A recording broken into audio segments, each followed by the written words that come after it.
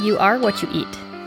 If the old saying is true, some of us are a grass-fed and finished beef steak, while others are a sad handful of baby carrots. Others still are whatever godforsaken excuse for fried food we grabbed in the drive-thru on the way to work. I think we can do better. And if we do it right, optimum nutrition in can mean optimum performance out. Today, we'll discuss how female tactical athletes, and really anyone, can optimize performance with food. I'm your host, Meg, and this is the Valkyrie Project.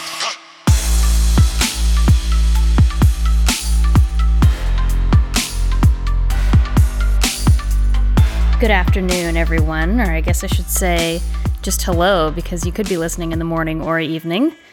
Welcome back to episode 3 of the Valkyrie Project podcast. I'm your host, Meg, and today I'm sitting down with my good friend, a fellow coach at Evolution Athletics in North Carolina, and just generally an all-around cool chick, Miss Tina Mazzullo. Welcome, Tina. Thanks for being here. Hello, Meg. Thank you very much, and hello, everyone. For those of you that don't know, Tina is also a mentor on our Valkyrie Project forum, so she is available to those of you that have that membership for questions that you might have about nutrition or anything like that. But just to jump right into it, Tina, I think that this is probably going to be one of the more important podcasts that I do, because there's a lot of theories and a lot of science and a lot of generally more or less concrete information out there when we talk about human performance and how to make it better, how to improve upon it. Nutrition being one of those keystone things. I feel like I speak for everyone when I say that sometimes the volume of information is just overwhelming. Definitely, especially in this age of information everywhere, information overload, right? Yep. And I had even spoken to last week with Dr. Snigg about the fact that, you can get on Google and essentially, whether the information's good or not, you can find it. I know you guys can't see it. Tina's shaking her head. I mean, I know you love Dr. Google, right? Yes. How to lose 15 pounds in like 3 weeks is a good place to start on Dr. Google, right? Or how to lose $500 in 5 minutes. Yeah. So you're talking there about the folks peddling all the answers for nutrition. Absolutely. And a lot of it is bro science, or, you can study a lot of information and it could be biased. So having someone to individualize your nutrition, I think, is optimal. Bro science. How exactly does one define the term bro science? Well, there's a lot of really good generalized information. And what bro science is they take a topic that has scientific evidence. So let's say tree leaves improve performance. One study done on 5 people, not peer reviewed. So then this bro puts it out on a blog, and all of a sudden hundreds of people are eating tree leaves. And even though there may or may not be actual evidence proving, that is good for you. For example, you need multiple studies. You need peer-reviewed articles. You need several people in the study for it to be a valid study. And what people do is they just pick and choose what they want, and then make a lot of money actually in blogging and giving information.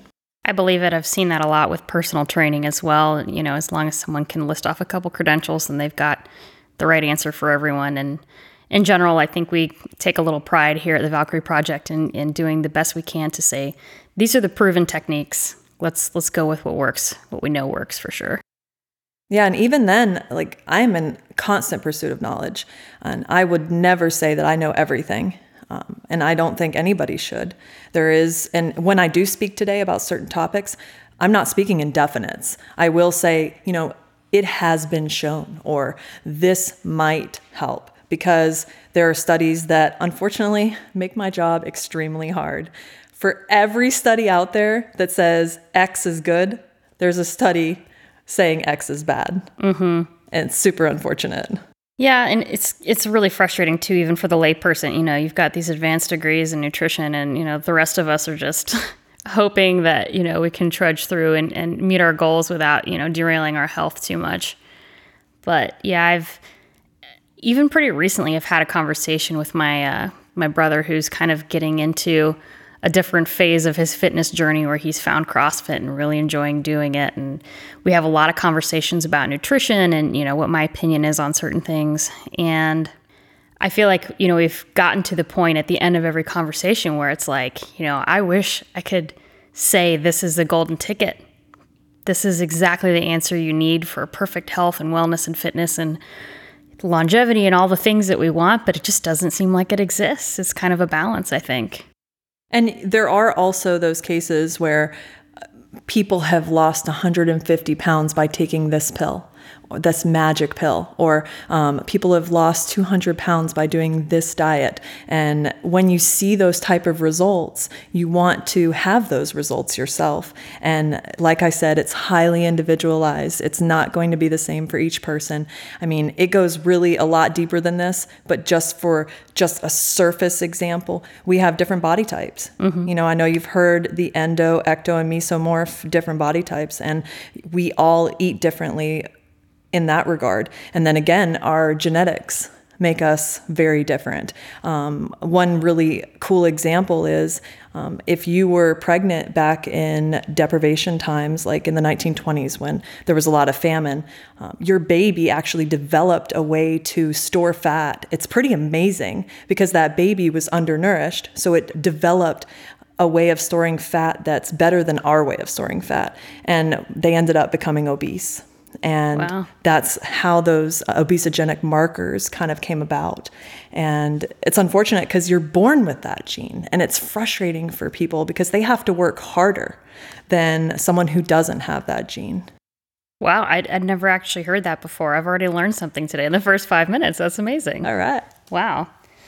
Well, I'd like to start just to get our listeners rather, a little warmed up to what inspired you to get here, what made you choose nutrition. And I think it's always fun to listen to other people's journeys in terms of just how did you get in this seat? Because really, I think we're all here because we want to be and we want to make ourselves better. So what was it about nutrition that said to Tina, like, this is what I want to do with my life? Well, Meg, I love talking about myself, so this is a great segue.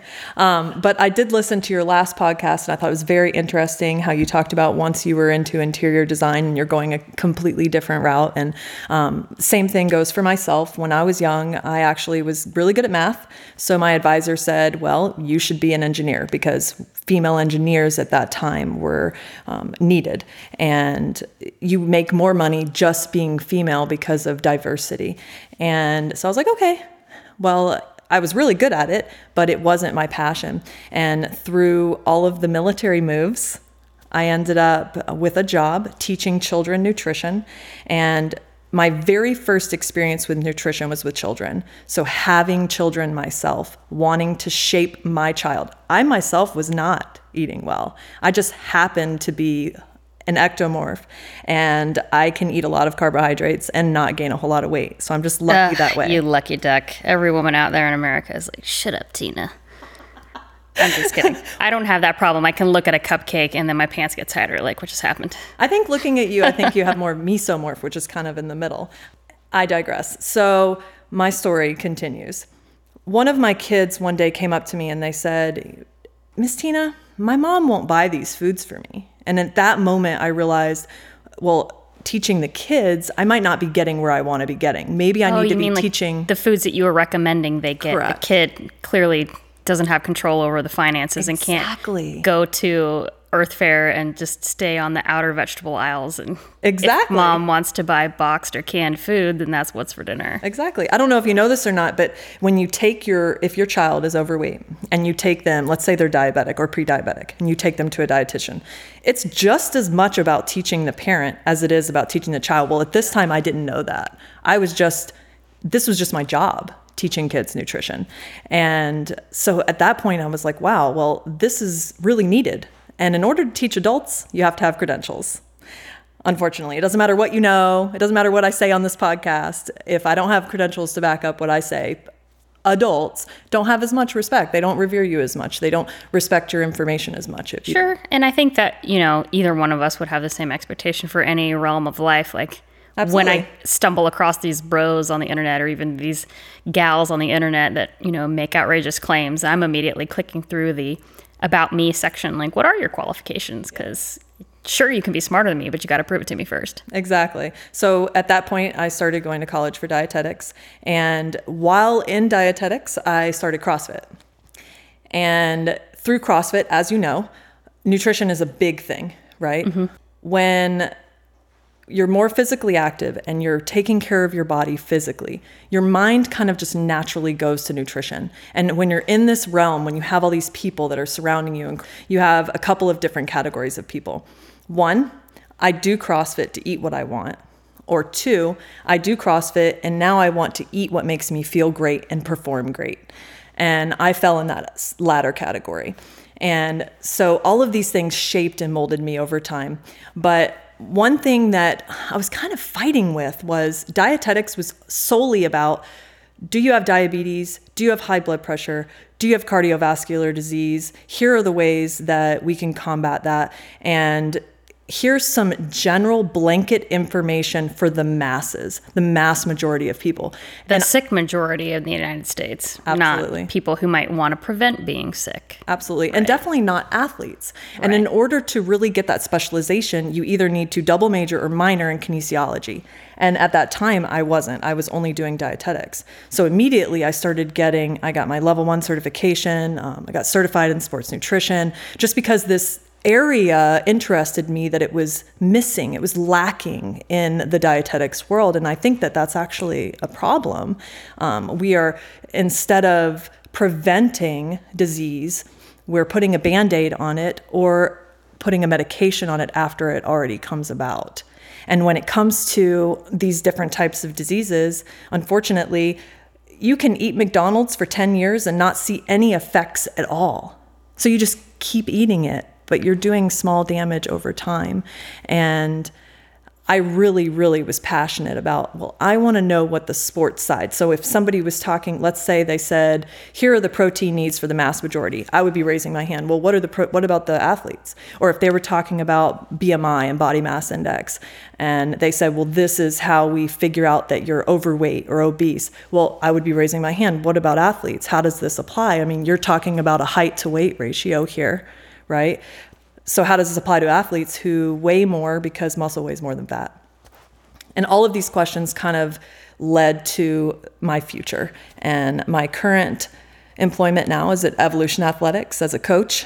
And I also do nutrition consultations to many different people. So I have people that have diabetes. I have people who are pre and post surgery. I have people who are athletes, people who are sedentary, healthy people, unhealthy people, people who are runners, people who are CrossFitters. Everyone is different. And I love that. But I want the knowledge, about specifically sports. And I really like what the Valkyrie Project is doing with, tactical athletes. And it's not just military either. It's, police officers, firefighters, they're all part of the tactical realm. Mm-hmm. Yeah, and just to clarify for listeners, when you hear myself and Tina referring to athletes, we're generally referring to anyone who's looking to improve their current state of physical prowess. So both of us are actually coaches at the same gym in the local area we live in. And so anyone that walks through the door that wants to physically improve becomes an athlete, because at that point you are improving at the sport of life, right? So we would never dismiss the 80-year-old granny walking in saying she wants to train. She's an athlete, right? So just to step back a little bit and clarify for listeners, because we do, for those that aren't familiar with what the Valkyrie Project aims to do, we are a company designed to optimize performance for females in the military, meaning, generally that we saw a gap after 2016 when all MOSs and all schools became available to women. We said, hey, there's a lot of resources out there for the guys, but not so much for the girls. So we want to create a physical training program that makes women more durable and more competitive and able to sustain performance in those difficult military schools and trainings. But we also want to provide some education for the community via a podcast, and we want to create a community where people can bring their questions and their concerns, and that takes the shape of our mentor forum on Facebook, which you can access through ValkyrieProjectUS.com. But overall, the goal is to better prepare women for those roles in the military, but the kinds of things that we're getting after are performance factors that anyone in any walk of life could look at and say, I can do this better, and nutrition being one of them for sure. But you had mentioned previously moving around a lot with the military. Just want to clarify for the listeners that you are a military spouse. Your husband Justin's an awesome dude, also a stud in the gym. We have a power couple people. Half of that power couple is here. Do you want to tell us a little bit about what your experience has been with the military and how you've seen like any different aspect of the nutritional realm with the military, whether good, bad, or ugly? Oh, absolutely. I really love the military. I'm third generation dependent, and I have watched, my grandfather and my father and my husband all put their all into defending this country, and I take pride in this country just as much as they do, and I try to take care of things back here stateside. And I think nutritionally speaking, as far as the military goes, I think the number one thing that most people think of is the MRE when they think of military and nutrition. And really, there are people that are spending a lot of time researching how to make that optimal for the athlete. There's a lot of science behind it. There's a lot of work that goes into it. It's not just some random person throwing a bunch of things into a bag, even though it kind of might look like that or taste like it. Yeah, the taste. It's actually gotten a lot better from my first experience with, for those that don't know, MRE stands for Meal Ready to Eat. It's essentially food that's prepackaged for soldiers and sailors and airmen, and it's kind of like a glorified Chef Boyardee, and there's like a little heater pack in there. And they've actually, in my experience, they taste a lot better now than they did years ago. Like, I think they finally cycled out that terrible egg omelet thing. Like, I think it's finally disappeared off the face of the earth, but nobody ever wanted the MRE egg omelet. I really like that they really balance the macronutrients, and they have put a lot of thought into that and how many calories that they should have in it, because each person is supposed to have 3 per day, and it's between 9 and 1,250 calories, give or take, for each package. So you can choose that. Let's say if you're a male, you would choose the higher caloric one 3 times a day. And if you're a female, you would choose the lower. But it's also very balanced as far as the macronutrients go, and very closely balanced to what the zone requires, like the zone diet, which is about 40% carbs, 30 protein and fat. It's very close. Sometimes you can get kind of down to 15% protein in your MREs, which still, if you do the math, calorically, 15% of the total calories, it's still a good amount of protein as far as your metabolically active weight. So I think they do a good job. I think that with everything, they can probably do a little bit better, but I think overall you can still sustain your activity at a tactical level eating the MREs.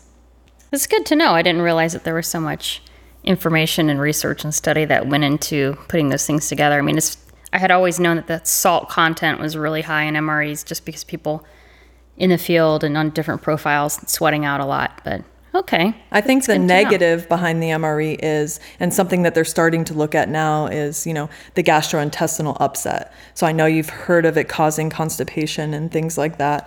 I think that they are definitely doing some research now in what they're recommending. And this is, like I said, nothing that I say is blanket or definite, but they are recommending maybe taking a probiotic with it, helping with some of that gastrointestinal upset, just making sure you have a healthy gut going in. Mm-hmm. And I think it's a win to have a healthy gut anyway, because it can really help with a lot of different areas. Yeah. From what I understand, there's a lot of science coming out recently that talks about the interconnectedness that the gut biome has with just every level of the functionality of your body. It's kind of mind-blowing, really, that the positive effect that you can have on healthy gut bacteria. Like the brain-gut connection. Mm-hmm. It's pretty interesting. The gut controls a lot of different things. There's creating vitamins. But if you just think of it just from a very simple level, if you're trying to flush out waste and you want to keep as much as you can of the good stuff and get rid of as much as you can of the bad stuff, I mean, that's kind of their job. It's like your mini army in your gut, when you have the probiotics, the good bacteria. And then the opposite is true if you have things like candida in your gut, which feeds off of this processed sugar that we have out there. And that's the bad bacteria. And these things cause diarrhea and different things that nobody wants, especially for performance. Oh, yeah, definitely not. So for those that don't know a whole lot about it, can you clarify what the gut-brain connection is, or like how that manifests itself? Like, how would I see that if I have a bad gut biome, for example? How would that affect my brain function versus if I'm in better shape? Well, everything in your body is interconnected. So, for example, your lymphatic system goes all over your entire body, right? The oxygen flowing through your blood, it's going through your entire body. And everything goes back to your brain. And what I mean by that, I'm not saying that if you eat a taco, the taco nutrients are going to end up in your brain, okay? That's not what I'm saying. It's not a direct route, it's indirect. But what I am saying is that when you have an unhealthy gut, there are certain things that are produced in your body that get into your bloodstream and then end up into your brain. So what you want to make sure is that you have the good bacteria outweighing the bad bacteria so that none of those byproducts of the bad bacteria end up in your brain. And the opposite is true, that the good bacteria is creating these vitamins. Like there's certain vitamins, for example, they give a baby a vitamin K shot when they're born because they don't have that gut bacteria yet to be able to produce that vitamin themselves. So we produce that in our gut. So we want to make sure that we have the good bacteria producing the things that we need for that good brain power. I'm no nutritionist or scientist, but I definitely feel the physical manifestation of when I've been eating well versus when I haven't, especially when I hit the gym. So that's definitely something that we can get after a little bit of today. The next thing I wanted to talk about, Miss Tina, was some of the steps that we have taken in recent nutrition science.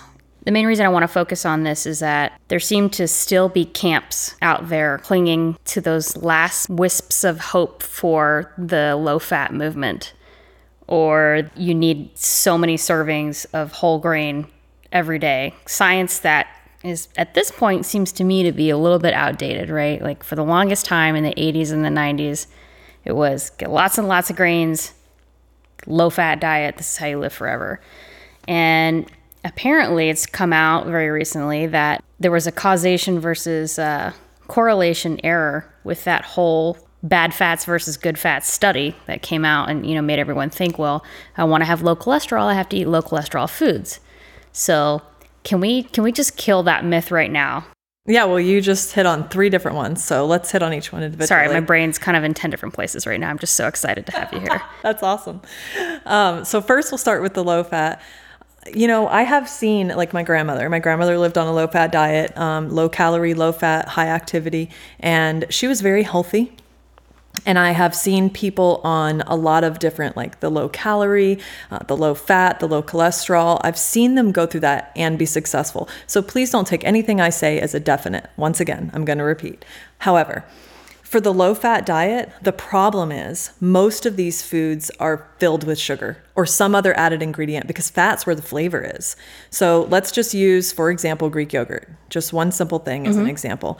When you take the fat out, you lose that creaminess, that thick, creamy mouthfeel. So in order to regain that, a lot of sugars or maybe fake sugars, sugar alcohols are added in. And what ends up happening is... So the food will still be satisfying and enjoyable to the consumer, even though there's no fat in it. Absolutely. I see what you're saying. Okay. Absolutely.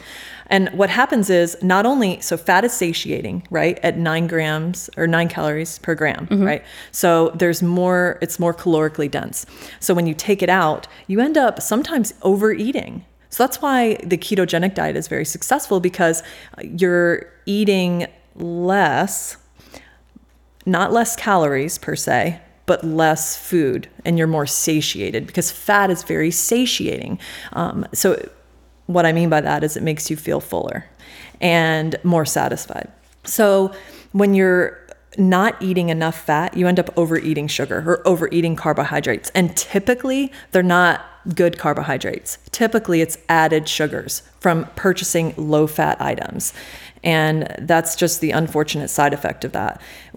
One of the things that makes things like the ketogenic diet so successful is when you're elevating your protein and fat intake, you just automatically eat less. So instead of tracking every single thing that you're eating, you're naturally eating less just by eating certain foods, which kind of segues us into the next topic that you mentioned, which was the low calorie diet, right?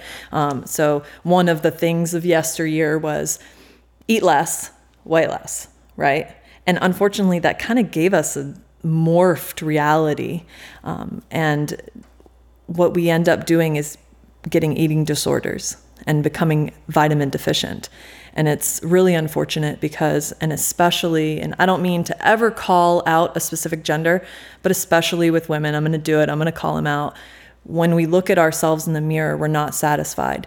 And I don't know if you've experienced this or not, but with tactical athletes, because they constantly want to be bettering themselves and I don't want to say be the best, but definitely they want to constantly better themselves. They have that double-sided I'm never satisfied. So not only are they not satisfied with how they look in the mirror, but they're also not satisfied with their performance because it's not enough. It's never enough, right? So we've never lost enough weight. Mm-hmm. And I think that that's the worst part about the low-calorie diet is that morphed reality of what we should or shouldn't be eating. And people just massively undereat. And then they're overperforming and undereating. And all they're doing now is pulling energy from their muscles and storing no fat. way to recover. That's no way to improve. No. Certainly throws your hormones off balance. Absolutely. I mean, I would imagine too that, because carbohydrate and protein have like that hormonal footprint that fat does not, it's also probably a reason why people on keto eventually find themselves with a lot more stable energy levels, because it's very different from those 500 calories that you might get from a fatty avocado snack is a very different 500 calories from a bowl full of spaghetti or cereal. Oh, absolutely. And you can tap into that. Once you do tap into that fat utilization, now in the beginning, you do experience some fatigue and low performance. Some people call it the brain cloud or the brain fog, where they're starting the zone diet or starting the keto diet and they feel weak. But once you make it through that period, as long as you're doing it alongside a nutritionist or alongside someone who can help you through that, because another caveat to that is there's a small chance that they could be doing it wrong. So I'm not saying that every single person who does the keto diet is going to experience the brain fog, right? Or that small lapse in performance as their body transitions from carbohydrate utilization to fat utilization. However, I am saying that you definitely want to be working with someone while you're doing it to do it safely, because the brain only uses glucose for energy. So what ends up happening is your liver is producing ketones for energy when you're utilizing fat, and that's a totally different process. So those ketones need to go to your brain. Your brain only uses glucose. So in order for it to get its energy that it needs, that's why the liver produces the ketones, so the brain can get the energy. All your other muscles can use other types of energy. Your muscles, your cells, they all use other types of energy, just not your brain. So that's kind of why you get that kind of brain fog. But back to the low calorie being that of yesteryear, I think that one of the things that I want to make sure that people know, and especially in the tactical environment, is when you're putting yourself, you are considered in the tactical environment, you're considered an endurance athlete. That's your consideration. You're training 12 to 20 hours a week. So a lot of times, let's just put this into perspective. A lot of times you're doing PT every day plus you're training every day, right? So just PT plus training every day is 12 hours. Which I don't recommend to anyone, by the way. I realize that, a lot of sectors of the military force you to do PT with a group in the morning, whether you want it or not. But if you find yourself in a position of leadership where you can find ways to train everyone individually, intelligently, that's my personal preference. But go on, please, Miss Tina. Well, a lot of these people, like, let's just use the CrossFit Games, for example. A lot of these guys are working out like 5 hours a day.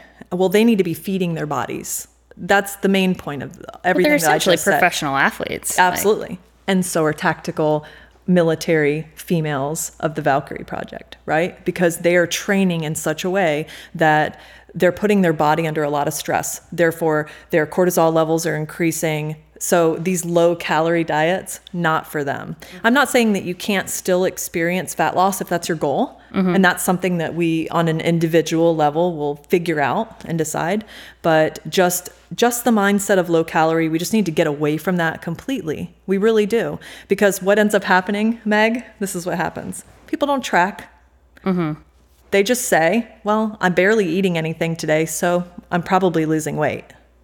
That's what happens. And it's very unhealthy, and it can cause a lot of undue stress on the body. Sure. Headaches, fatigue, insomnia, nausea, low performance. Yeah. And no matter, I mean, I thought it was interesting the comment you made about it's difficult to separate yourself from habits that you've had your whole life just because you have a new job profile or something, you know, a new edition of whatever the next chapter is for you. You always hang on to those habits. And, you know, certainly there's a piece of our culture that expects women to look and act a certain way. And it's inspiring and refreshing to see some brands like, for example, I think it's Dove that did the Like a Girl movement, and how, you know, the CrossFit Games is kind of shedding light on strong women and being, you know, essentially saying the new standard is whatever you want the standard to be. Whatever works for your life is what you should be shooting for.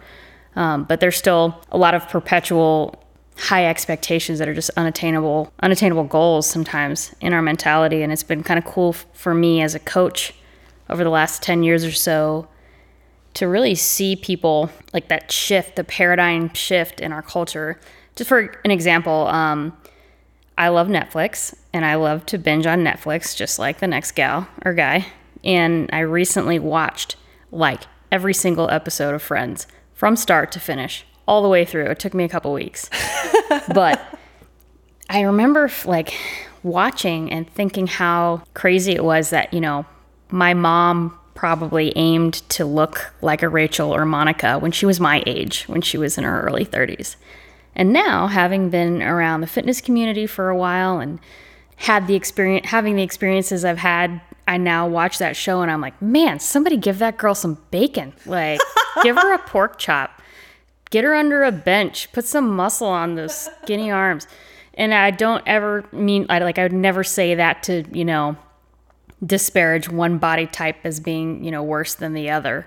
However, Meg's culture is different now because of the amount of time I spend around fit women in the gym. And gosh, it drives me nuts. Like, I know they don't mean to drive me nuts with it, but when a new athlete comes in and they're like, I just want to be toned, I don't want to get bulky. It's like, well, you're not going to look like the CrossFit Games girl, or you're not going to look like a bodybuilder unless you are very specifically dedicating your life and nutrition to that. Like, but some muscle mass is good for everybody. And it actually is a great way to burn more calories. Like, the more muscle you have, the more your body uses fuel. So just naturally. It's a win-win. Yeah. And then the more creatine you produce naturally as well. So then you have more synthesis over time, which is excellent. I actually had a friend when I first started CrossFit. She would always tell me, I don't want to do squats. My booty's big enough. I don't want it any bigger. And I was the opposite, right? Because I told you I'm the ectomorph, right? So I'm like, well, I want a booty, so I'm going to do all the squats. And I think that it's interesting. I never really felt thin enough growing up, right? I feel perfectly fine with myself now because it's more about what I can do, not about what I look like. And I love that culture, the culture you're speaking of. You know, I don't have to look in the mirror and be dissatisfied like I was growing up. But I look back at my pictures and I'm like, are you crazy? Yeah. Like, you were perfectly fine. Why were you? Yeah. I think we're our own worst critic, though. Absolutely. And you're speaking the truth when you say that, you know, especially those of us that find ourselves in positions where we want to be the best at everything.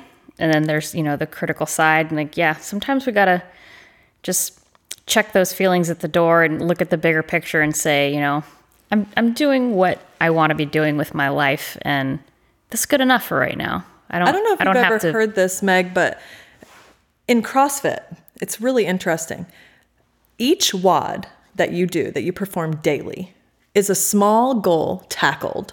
And I think that if we developed a nutrition program that were in line with that same thing, so a very small goal that you obtain, then you're constantly winning. So when you approach the WOD of the day, right? You're scared, butterflies in your stomach, that 10 seconds that's on the clock, you're like, oh my gosh, I can't do it. I'm not going to do it. And then you do it and you feel great. You've accomplished something. You conquered it. And we're doing that daily, right? We're getting that daily. And I think nutritionally speaking, we make these really big goals. Like, a year from now, I want to look like this. Or no, let me rephrase. Here's the goal that I want, Miss Nutritionist. Oh, I'm sorry, but that's going to take you a year. What? But that pill said it only takes 6 weeks. And I think that if we shorten our expectations. And this is in performance. This is in, our technical realm, our work, our nutrition. If we just shorten those expectations really small and are winning more often, I think that we'll just be happier, and more satisfied with ourselves. I couldn't agree more. I mean, we live in an instant gratification society. I mean, for Amazon Prime, for Pete's sake, like 15 years ago, that just would have been mind-boggling that you could get 30 tubes of toothpaste like 6 hours from right now, like delivered to your house. The dash button. That's crazy. Do you have a dash button? I have dash buttons. You have to get a dash button. I don't know what that is, but it sounds like it probably would contribute to my already bad Amazon Prime habit. Yes, I will. I'm going to try and keep a healthy balance in my life of online shopping.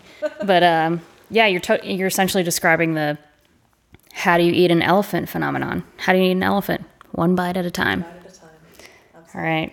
Good stuff. So let's get into the nitty gritty, talking about what do I put in my face to make myself better at life in general. We talked a little bit about the keto diet already.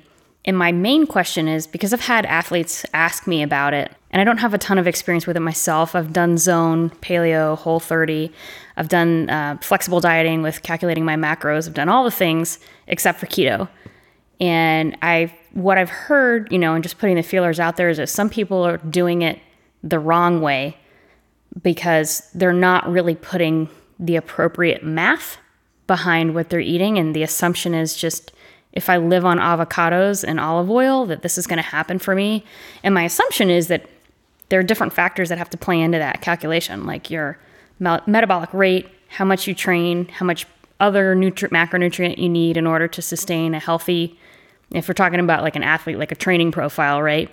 Is that true that there's a formula, there's a good formula, and a nutritionist needs to help you figure that formula out before you start eating your weight in avocados? That's a really good question. And I really like what you said about like that individualized, like you said, just the avocado. As long as I'm just eating avocados, I'll be great. And people tend to do that, unfortunately. They miss that variety. They miss, eating an abundance of different foods and getting different micronutrients from different areas. And it's unfortunate.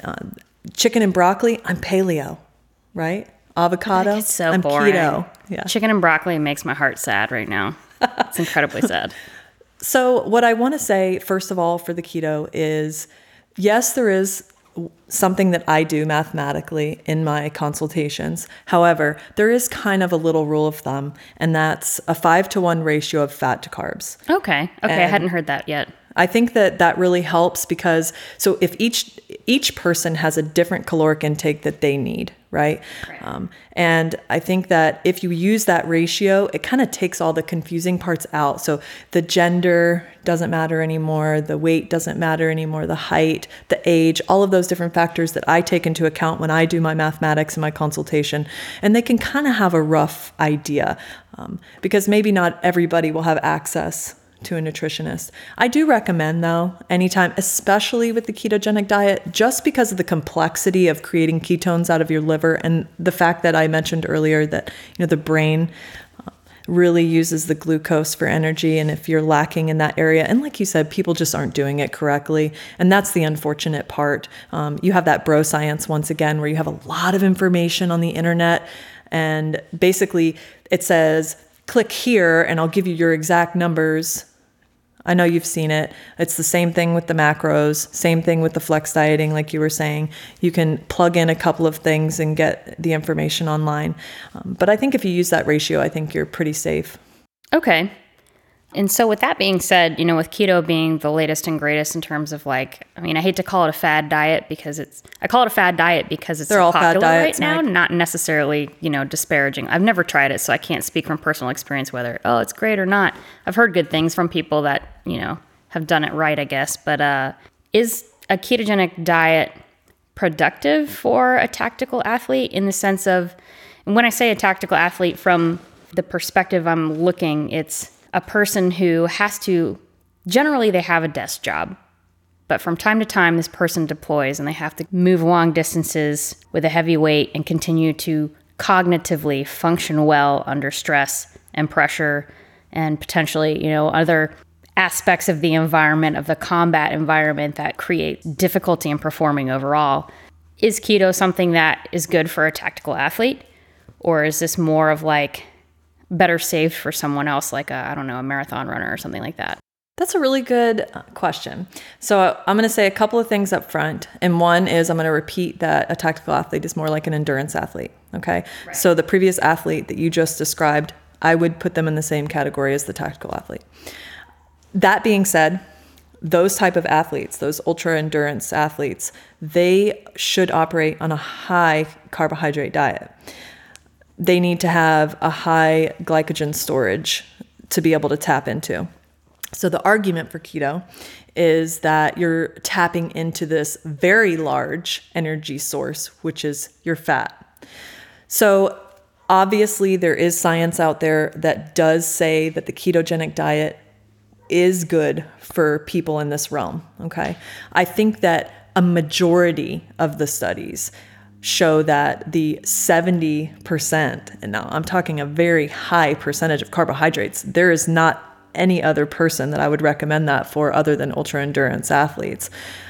So there's a lot of science behind that. That's why they have these polysaccharide gels, and that's why these people doing the triathlons are eating M&Ms on their bike. Sure. You know, that really quick carbohydrate source, because carbohydrate is the quickest form of energy. So let's just say, for example, your energy is depleted. I don't care if you're a fat storage athlete or if you're a carbohydrate storage athlete. Regardless of which storage capacity you use, carbohydrates are still the quickest form of energy. And if you're exercising, or let's say you're out in the field actively doing something for longer than 60 minutes, you need to be refueling your body with carbohydrates. And the recommendation is about 30 grams for more than 60 minutes of activity. Okay. And so that's something that you can do if you go from being a desk jockey to, okay, all of a sudden now I'm in the field having to operate at this level. That's something that's an easy change, you know, where, okay, well, I know that when I'm at my desk, I don't need to be consuming that extra 30 grams, right? Because I'm not doing the 60 minutes of activity. But when I am out in that field actively working for more than 60 minutes, I need that carbohydrate. Gotcha. And like I said, it goes a lot deeper than that, Meg, because there are people who do very well on the ketogenic diet and they're actually doing it correctly. And they are tapping into those fat stores and they are able to utilize that fat in those different environments. So when their environment changes, like you were mentioning. Okay. Well, I think it's also important to point out too that, you know, yes, endurance is a big piece of what we're doing, but, you know, just to give everybody that's listening some insight onto, you know, what the Valkyrie Project training program actually looks like if you're not currently doing it. Although we train for general endurance profiles, a big piece of it is also durability and ensuring that we have good balance and functionality at the lowest level so that we are far less likely to be prone to injury, which is a big deal, you know, based on some of the assessments in schools and different crazy things that we do from time to time. And even people that, you know, might be on like an airborne jumping status, or there's an event that pops up without fail once a quarter or several times a year where you just have to not be injured. That's a big piece of what our program looks like, but it's also basically every day, if you're doing the VP tactical training, it's functional training, but there's generally 4 or more little pieces. On really low impact days, it might be a couple pieces where you do a strength and then something that, you know, in other areas we call a chipper, like it's just several different movements, maybe lunges and wall balls and jump ropes, stuff like that. Other days, there'll be strength components, gymnastic components, accessory work components, in addition to an actual cardiac output zone where we say like, all right, this is a sprint workout, or this is a you grinding it out for an hour and just not quitting type of thing. There's a different goal each day, but either way, if I had to guess, I would say 99% of the time we're working for more than 60 minutes. And I've definitely been the person that's made the mistake to not stop to snack. It's like, I'm in my cycle of, I'm going to have my snack on my way to the gym.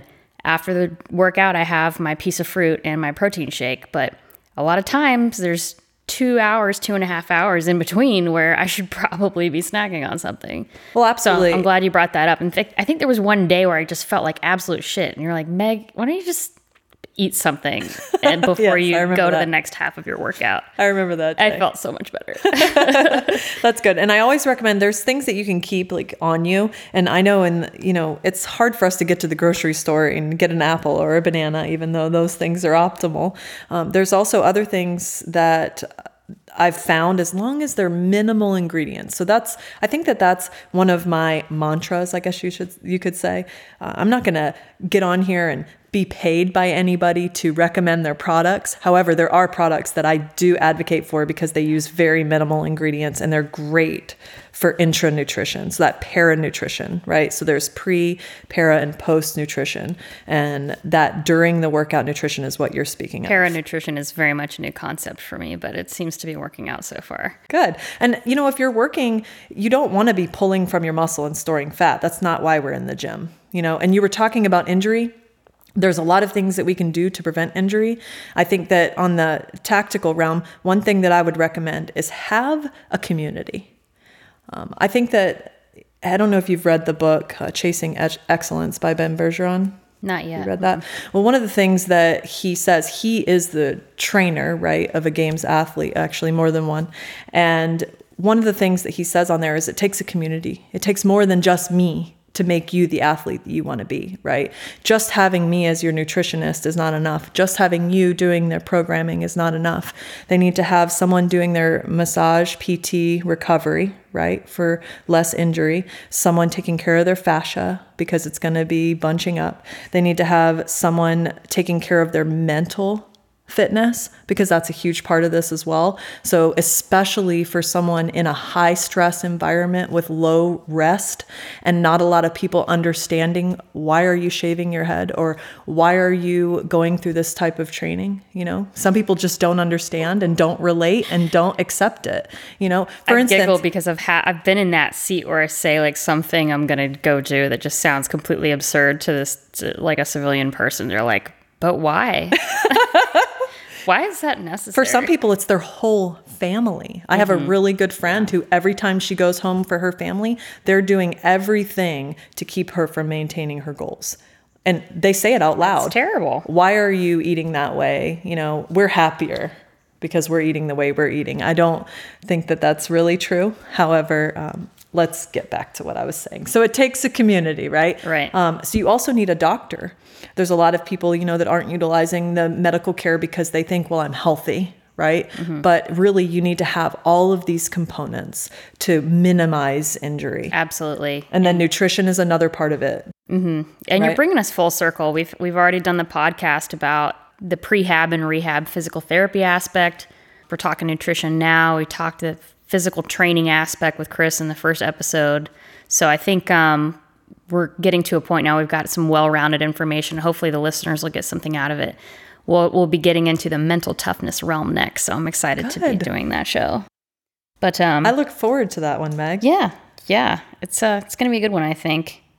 So to get us back on the nutrition train a little bit here, something that I want to discuss that I know you're just going to have a lot to say about. Another hot topic recently is that certain companies have been essentially at war with sugar, and I think righteously and rightfully so. I think there's plenty of evidence out there to support the claim that sugar is single-handedly destroying the health of Americans.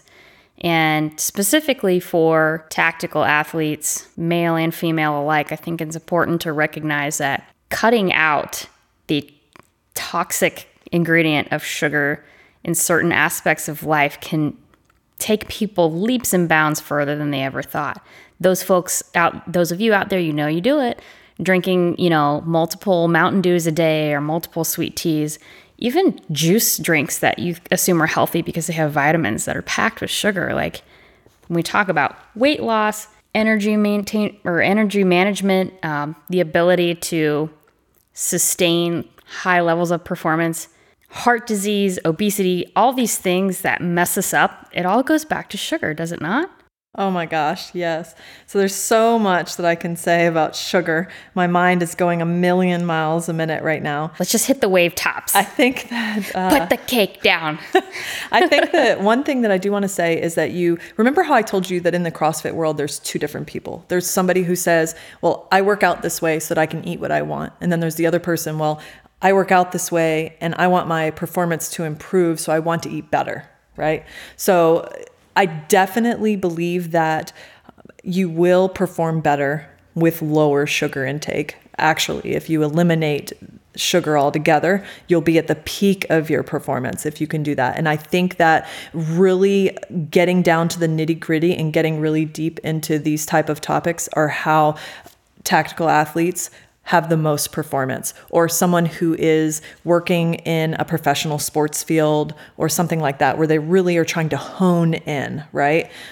Maybe for the generalized public, sugar definitely is bad, and I do not advocate for eating it, but I think that it's even more so important in these environments. One thing that is the issue with this athlete who says that I can eat what I want because I work out like this, they're not seeing the immediate problems. So this person is 20 years old, right?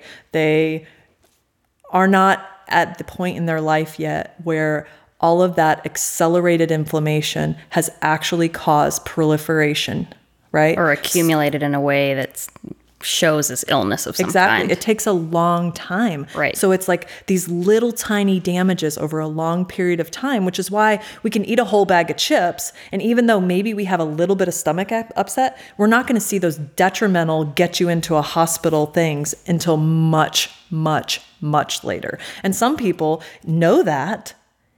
They know what could happen and they just don't care because they just don't think it can happen to them until it actually does.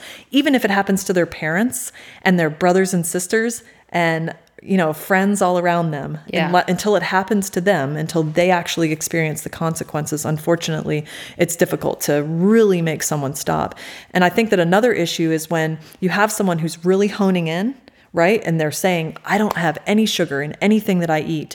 But then they go out on Friday night and they're drinking vodka Red Bull all night.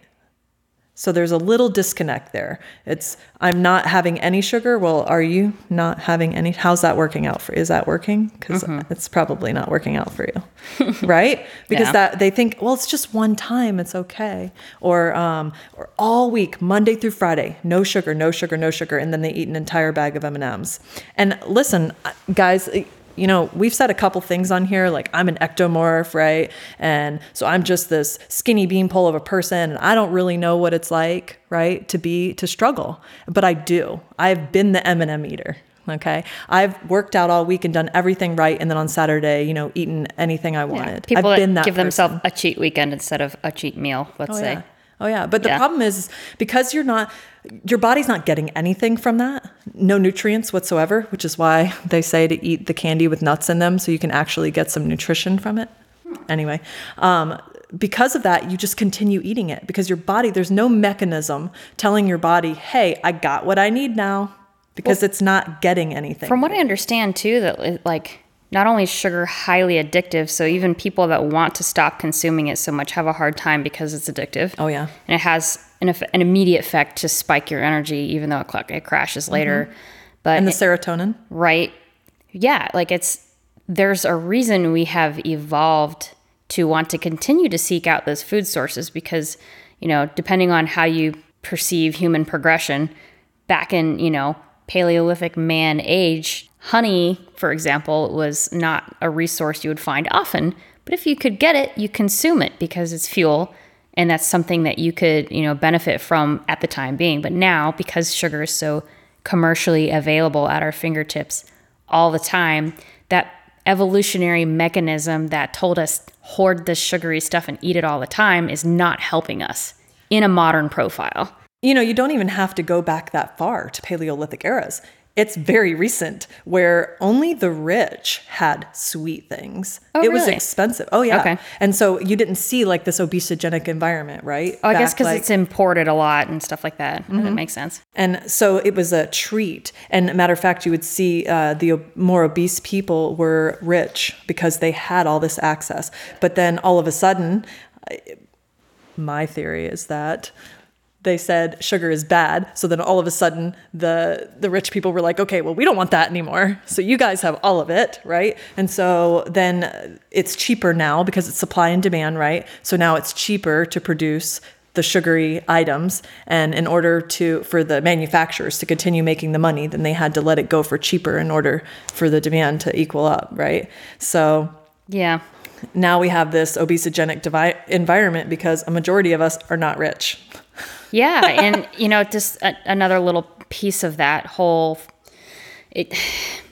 sugar is clearly not the only form of carbohydrate, but, there's been a lot of negative attention in recent years on things like cornstarch products. And a lot of people don't understand why they're really bad. There was a progression, I think it was after World War II, when, there was a lot of economic growth and abundance. And so with the population of the United States and other countries growing exponentially because of all of this, success and growth, maybe it was after World War I that the boom really started happening with all this. But anyway, the point being that government subsidies on things like corn got huge. Government subsidies on wheat got huge. What does a government subsidy mean? It drives the price of a product for the general population down. So if I can buy a 50-cent box of spaghetti and feed my family, that's very different from, the $2.59, head of collards or whatever, which is really healthy, but might not be enough substance for people to feel full and be like, this is dinner, I'm full. And then you add to that the convenience of packaged foods, and you have this probably single-handedly killing Americans right now with different diseases just because we just eat way too many carbohydrates, but especially sugar. Well, that kind of brings me back to something you were asking about before. So you had mentioned one of the things of yesteryear being about the whole wheat. And that's actually something, or whole grains, I think is, yeah.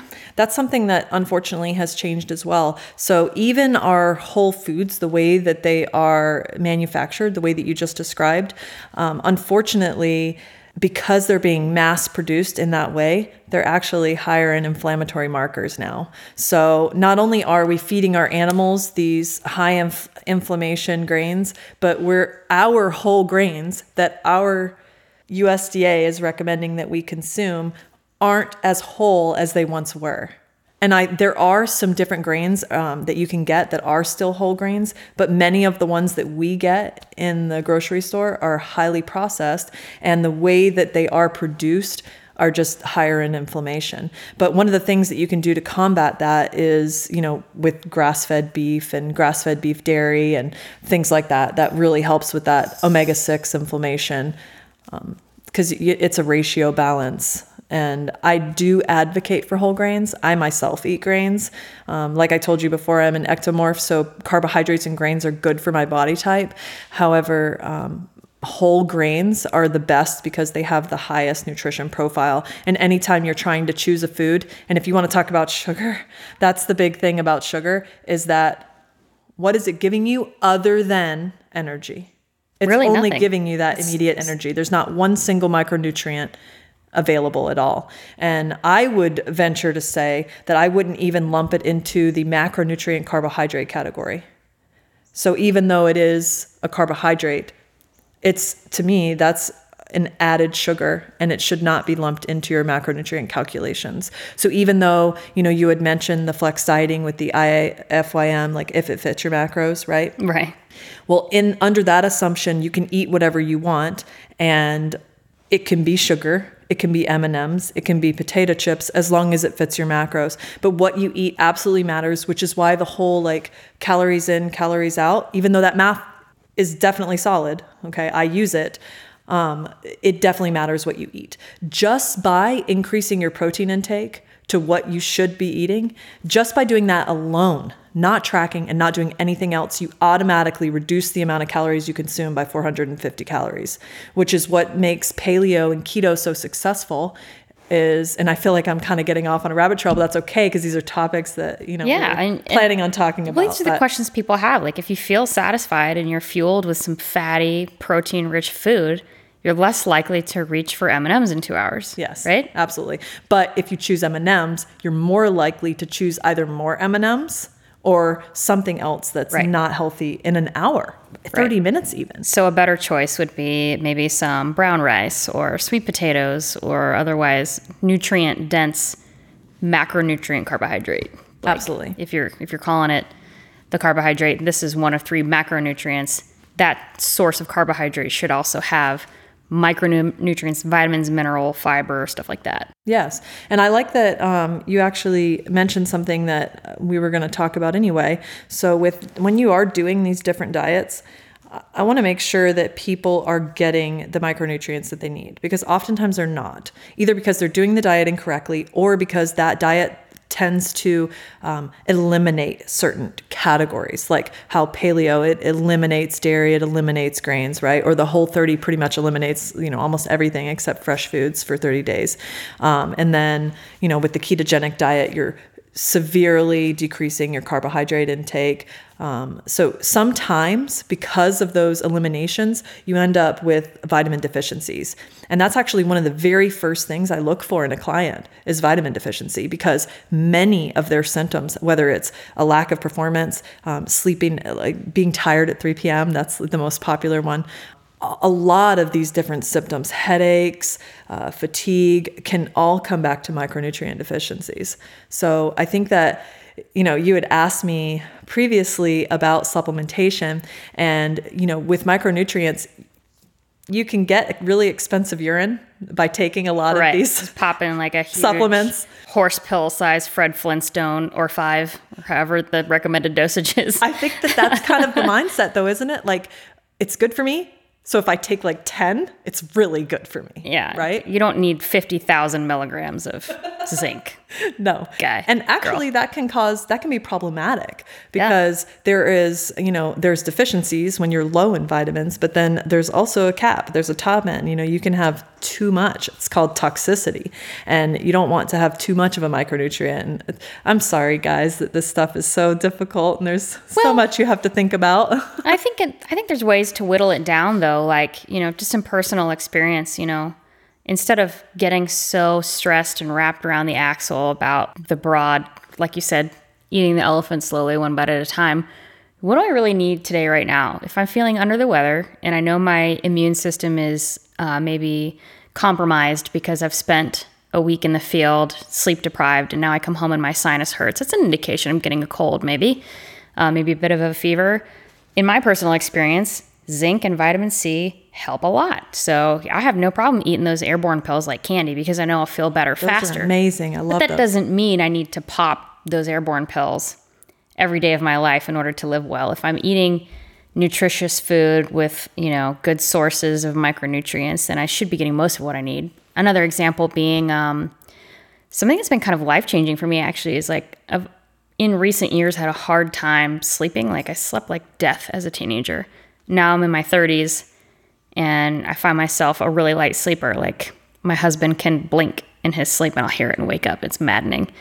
But magnesium supplementation has helped me with that a lot. And I started doing reading about it, and apparently most Americans are deficient in magnesium, but it's just a mineral that you can buy it over the counter. And I take one before bed and I sleep great. And some nights I need it more than others, but I think it's important to recognize, just using those as an example, that there is no one trick pony. There is no one vitamin that's perfect. There is no one thing. I think it's a really personal journey. We have to take a hard look at yourself and say, where are the areas I need most improvement, and what are the small things I can do to do that? Isn't the human body amazing in that respect? Like yes. The human body is so adaptable and so amazing. And I love how, like pain, right? Pain is a warning sign. So these people that are, pushing through pain, no, listen to your pain. Use it as a guide. It doesn't matter where that pain is. Is the pain in your head? Is it in your shoulder? Is it in your knee? Mm-hmm. Is it in your gut? Where is it? Is it in your back? How can you make small adjustments, just 1%, to change that pain? Don't muscle through it. Don't continue doing the same thing, and muscle through that pain. It sounds like you talked to Shannon before you came here, because you said the same thing on the last podcast. Like, guys, if it hurts that bad, you should probably stop. Or do But it goes different. with nutrition as well. So Sure. like if your head is hurting, listen to that. What can you do to make a difference? And, with the magnesium, something that I recommend, and this is really good for your tactical athletes because they are out in the field and they need something dry that's not going to go bad, right? So putting a banana in their pocket is not really that great, right? It's not a great option. But sunflower seeds are a good source of magnesium and a really good way to keep, like, it also has the sodium. So you have that salt factor that you need because you're... Yep, you got electrolytes. Exactly. So you have the minerals and you have the electrolytes that are really great. And the fat just keeps you satisfied so you're not starving partway through the day. Yeah, nuts and seeds are really good. One of the recommendations, so we were talking about, multivitamins. When you're doing these different deprivation diets, so whether it's keto, paleo, whatever, making sure that you are eating these nuts and seeds because they do have a lot of vitamins that you would be getting from some of the things that you're eliminating. Gotcha. So greens are a big one. Nuts and seeds are another one. And then another one is red meat, the iron. So if you're eliminating grains, a lot of our grains nowadays are fortified with iron. So, okay. Let me say something really quick. I think I just saw you really pull out your important. soapbox. It's Tina's really on her important. soapbox, guys. Here we go. I do not like processed food. However, let's talk about how amazing processed food is and why it was even created. So at one point, we were in famine, right? We didn't have enough food, just like you mentioned earlier, and now we're living in abundance. Well, thank you for that. That's awesome. Unfortunately, now we don't need a lot of those things. However, when you do eliminate grains that you typically are eating and that's fortified with iron, I see a lot of iron deficiencies because people are eating meat, right? So in the paleo diet, they're eating meat. You should be getting iron. But let's say they have this, that warped sense of not eating fat, remember? So then they're eating only white chicken breasts. They're not eating any red meat. They're not eating any dark meat because there's kind of a stigma on red meat raising your cholesterol or the dark meat raising your cholesterol, right? That's one of the other points. So variety is a big important thing. Absolutely. You should not be fixated on just fish or Absolutely. just chicken or just beef, pork, whatever. Absolutely. You should have It's a really variety of meats and fruits and vegetables, nuts and seeds. Yep. Gotcha. Okay. Yeah, and a lot of us, I think, fall into that habit, especially, people that have to meal prep on Sunday nights because their life is too busy, If you've eaten nothing but chicken all week, it's probably a good option to pick something else. Get some other nutrients in there. And what I recommend for the meal prepping is I recommend prepping 2 separate items. So like, for example, I'll make a meatball that has turkey, beef, and pork. Interesting. I've never done that. So it has all of the different varieties, but in one meatball. Okay. And it's really good for meal prepping. It's really, really easy and easy to pop in your mouth super fast. Awesome. Yeah. Pro tip for you guys, write that one down. So specifically for our ladies on the Valkyrie Project tactical program, if they can expect to be in the gym for, let's round it out and say 2 hours from start to finish, including a warm up and, if they like to do static stretching or mobility after the workout, 2 hours of general movement with maybe small breaks in between. What would you recommend in terms of just like how soon and what should I eat on the way to the gym? What examples of like good mid-workout snacks would you recommend? And then post-workout, what would you recommend? And I'll give you my example. You can tell me if I'm right or wrong or on track. Typically, I'll have some source of protein or fat or combination thereof on the way to the gym, like cashews or maybe a packet of tuna.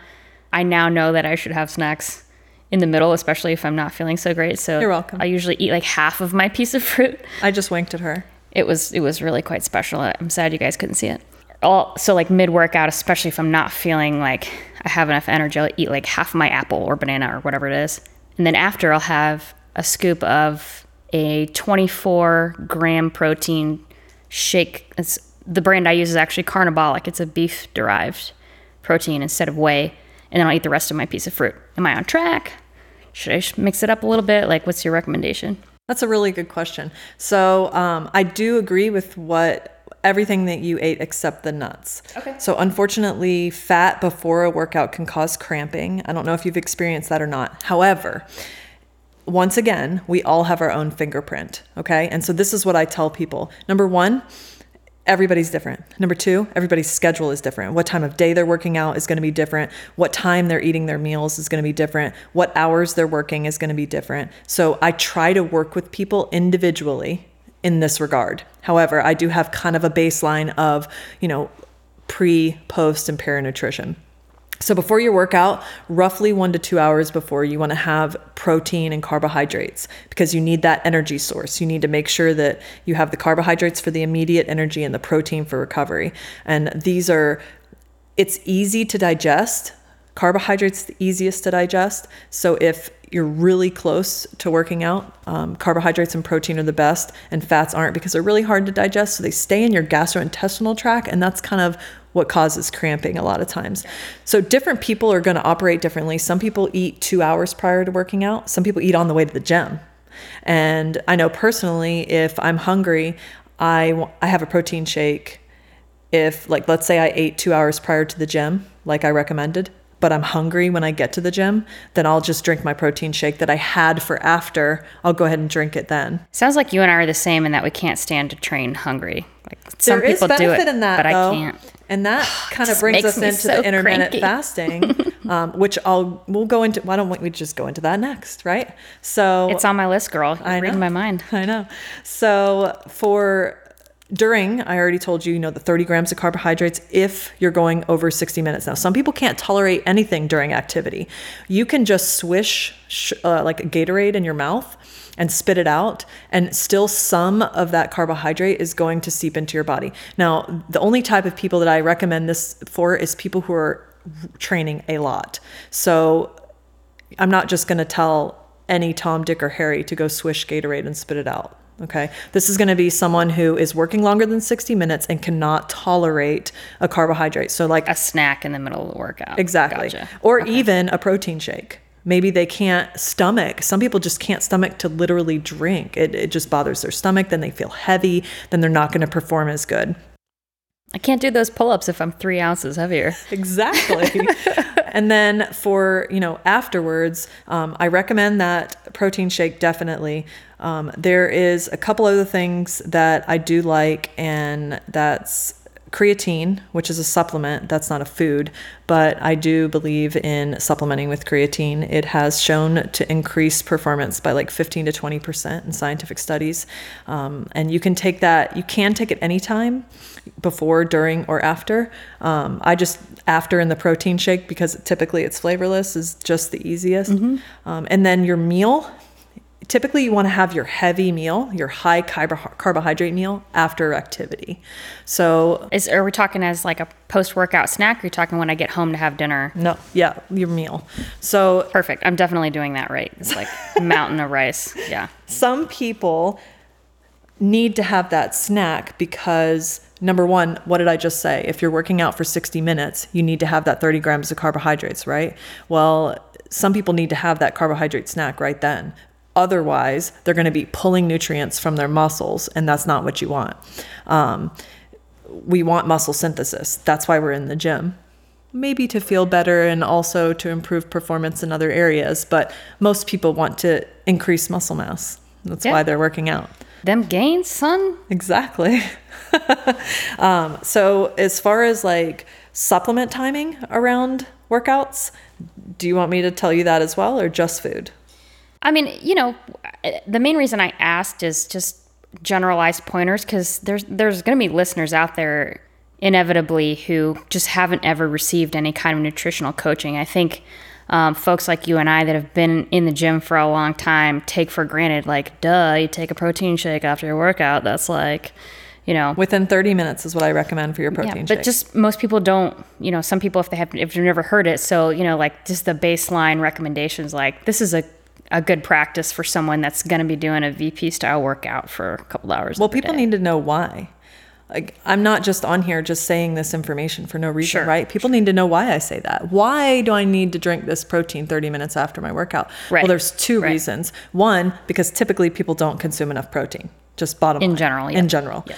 Two, there's a lot of science that consuming protein after your workout, during your workout, or before your workout, there's science for all of them, can improve your performance, improve your muscle synthesis, increase your recovery time, improve your recovery time, decrease the recovery time, and also your time to fatigue. So that time, that window that you have, right, before you want to fall down and not work out anymore. So with that said, you would definitely, I'm assuming you would recommend have the shake. And even if you're going to eat dinner within an hour or two, still have the shake.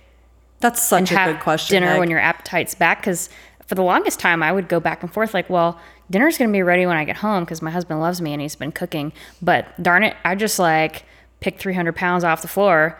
I want that shake. And what I've found over time is that like, yeah, I generally can tolerate having post-workout nutrition. And then within an hour eating dinner, I still have a huge appetite. Like I'll eat all the food. Such a good point, Meg. So unfortunately, there are proteins out there that are going to be counterintuitive in that respect.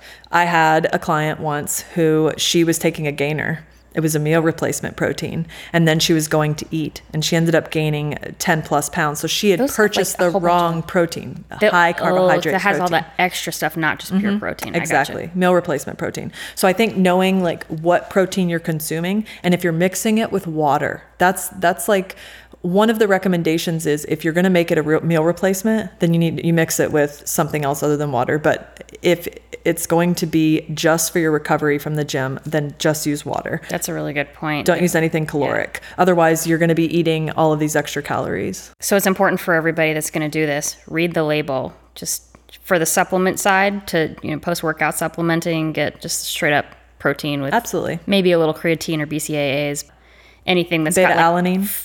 Anything that's got like 50 extra grams of carbohydrate and 10 extra grams of fat might not be right for you after your workout if you're going to turn around and go eat dinner. Exactly. But see, that's something that it's highly individual. Maybe that time of day, they're not going to be able to go eat. They have to go straight back to work. I have a lot of people who go straight back to work. They're working out on their lunch break. And so they need some type of energy source, which is really great because we have, as part of the collective, which I'll let you maybe talk a little bit about, but as part of the collective, we have the coffee shop next door that offers smoothies that actually have all of the carbohydrate sources and the fat sources and the peanut butter as a meal replacement. So good. Yeah, I've actually used that as my post-workout the nutmeg. Times. The nutmeg, yeah. What is the nutmeg? So for those of you that live local to Spring Lake, North Carolina, there's a delicious drink at Cactus Creek Coffee called the nutmeg. It's named after me.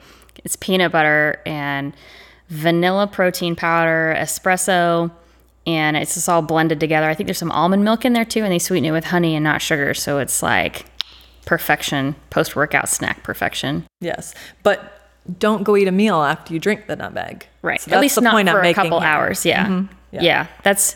And I definitely have noticed that difference too, because the peanut butter is fatty and satiating. I can last an hour and a half, 2 hours on that snack before I'm like, it's time to eat again. But straight up protein shake, I'm like, I'm ready for dinner immediately.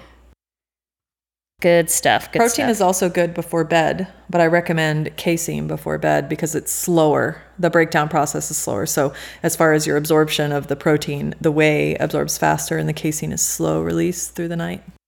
Good point. I'm glad you mentioned that because I've actually noticed that, especially on really high physically demanding weeks of working out, I recover a lot better if I have some casein before I go to sleep too. Good call. Thanks for that, Miss Tina. I'm going to bring up one more topic that I think is going to be pretty important for our listeners, and it might be a little bit taboo, but I don't much care because we're here to teach people. So, tactical female athletes on their cycle. I have had such a hard time finding any kind of science and evidence, and if it's not in existence yet, please let me know. But you're way smarter than me on nutrition, so I'm sure you'll have an answer, or at least some suggestions. But women on their cycle, they have cravings, they have fatigue. Eating an entire bar of chocolate sounds like a good idea most of the time during that period. But we've also got to continue performing, and some of us have to, in addition to continuing to train, some folks actually find themselves in the middle of a demanding military school or training environment that they just simply can't get out of. And at that point, it's like, I can make better choices for my nutrition or worse to help me feel better or feel like I'm more productive during this crappy time. So, what recommendations would you make, if any, if it's good to listen to those cravings, or if it's more like, your body's tricking you, don't do it type Well, thing. I'm really glad that you just said that. Is it good to listen to those cravings? Well, from everything else I've said today, what do you think the answer to that question is? I mean, I think it's yes, but it would It have is. to be like dark chocolate versus M&Ms probably Well, good. because of less and sugar. knowing these are the tiny little intricate details that we work out in my consultations. Like, how can I enjoy life and enjoy food and still get the performance and the micronutrients, right? And still get the macronutrient balance that I need and eat the right things. And I think that when you're eating around your cycle, your body needs the extra carbohydrates. Your body isn't going to tell you that it wants something unless it needs it. Okay. So there's a couple of things that you need. You need elevated carbohydrates and you need more iron because you're depleting your iron. So I recommend so typically that carbohydrate period is before the actual menstruation. It's the 2 weeks prior to that. So that's when immediately before is when you start getting irritated. You start feeling bloated. It's like a real manifestation of hangry. Like, Yes. The carbohydrates. And so that's when in your mind, we've all said it, my cycle's about to start, right? it's funny that you say that because I've actually always been really bad at this. I'll be like, I'm on a damn rampage right now. It feels like the world is ending. What the hell is wrong with me? Oh, that thing that happens every single month is happening again. I've been doing this for 32 years, or less than that, but you know what I mean? Like, Yes. How do I not understand this by now? Anyway, that's funny. Oh my goodness. So, in that period, you definitely, no pun intended. I promise that pun was not intended. In that period of time, you want to do give into those carbohydrates. And actually, during the next cycle, which is the actual menstruation, your hormones decrease. So those female hormones that make us all female-like, that made us moody and cry for no reason when we were binge watching Netflix prior to the Oh, I don't do that. I only watch the funny stuff on Netflix. prior to the menstruation. That's when our hormones are elevated, right? So during the actual menstruation is when our hormones are lower and we're more, air quote, man-like. So we actually have a 33% increase in performance. What? Yes, strength performance. So now, even I if just want you to just stop, okay? I want everybody to stop. And I just close your eyes and just Shattered my think world. for a minute, Oh my okay? God. Okay. Okay? So what is it actually that's causing your big issue while you're menstruating? Is it the fact that you're afraid that something is coming through your pants?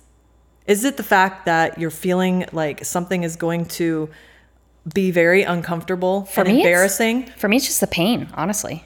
Like, We actually have a higher pain tolerance during that time. That is what leads to the increase in strength. So women during that period of time have a higher pain tolerance because we are experiencing all of that pain. Think about localized pain. If you broke a finger and I pinched your leg really hard, the pain in your finger would decrease, right?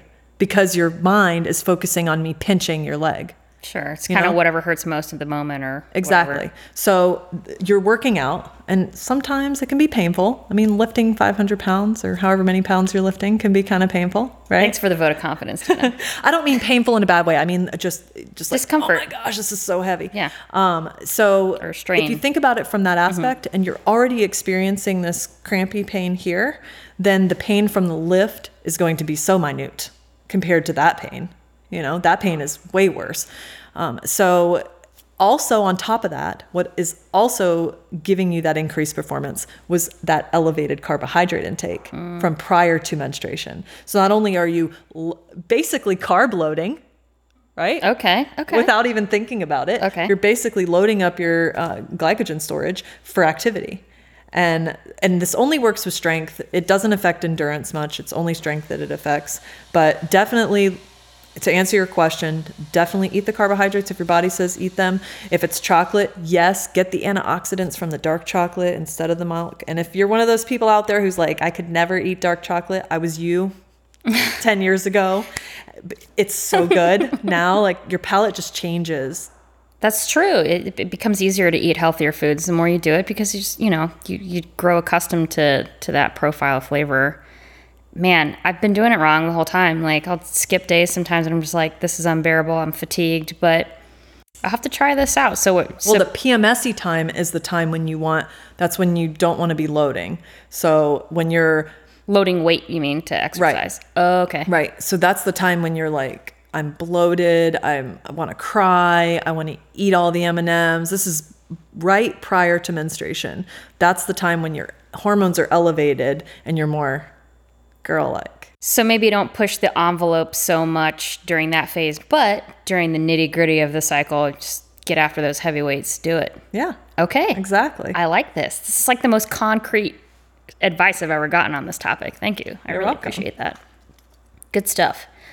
Okay, I think we have covered a pretty astonishing gamut of topics, and I think that this is, especially for those listeners that don't have any kind of experience whatsoever with managing their nutrient profile, hopefully they're walking away with something super helpful that they can apply in real life and say that, I can do this better now, but I would still advocate for sure if you didn't get anything from this podcast, drop the Mountain Dew.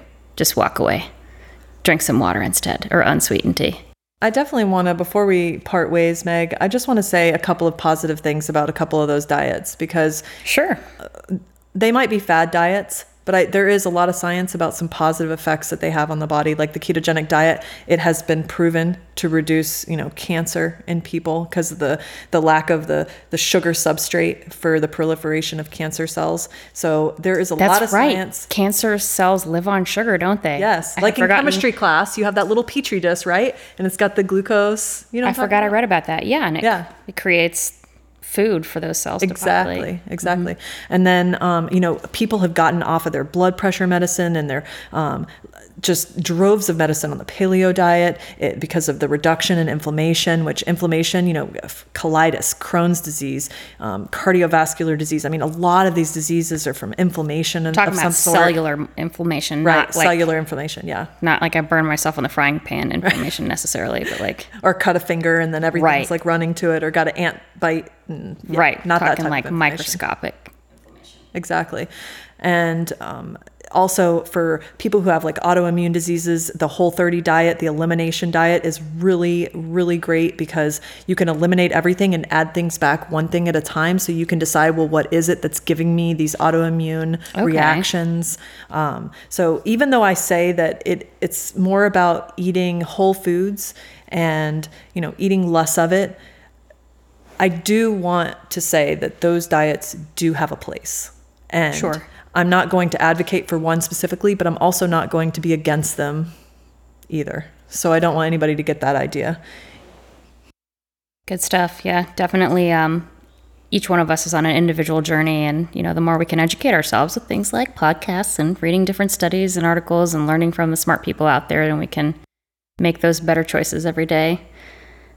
Who was it that said, let thy food be thy medicine and thy medicine be thy food? Like Socrates or something like that. Oh, yes. Somebody's going to hear this. I was just reading that earlier. Be wrong, and they're going to correct me. But that's okay. It's so true, though. It's definitely true. So at this point, before we go, Tina, I just wanted to quickly ask for those that would like to reach out for more information. Are you available remotely for those that don't live in the local area where we live? And if so, where can these folks find you? Yes, I am. You can find me on Instagram at @cmazzullo77, and that's at CMAZZULLO77, or Charlie Mike Alpha Zulu Zulu Uniform Lima Lima Oscar 77 for those tactical female military athletes out there. Just hit me up on Instagram, and we can do consultations remotely or in person. I do like to be in person, but I do remote consultations as well. Excellent. Well, thank you so much for being here. This has been super enlightening for me, and I know it's going to be a really well-received episode, so thanks again. Thank you so much for having me, Meg. I really enjoyed it, and I think I could have talked for another hour. Well, we'll let you take a potty break before that happens. Thank you. And as always, we want to hear from you. Reach out to us at ValkyrieProjectUS.com to send ideas, shout-outs, personal testimonies, or stories you'd like to share. We are also on Facebook and Instagram as Valkyrie Project US, so be sure to like and follow those pages to stay up to date. Do today what others won't. Do tomorrow what others can't. Thanks for listening.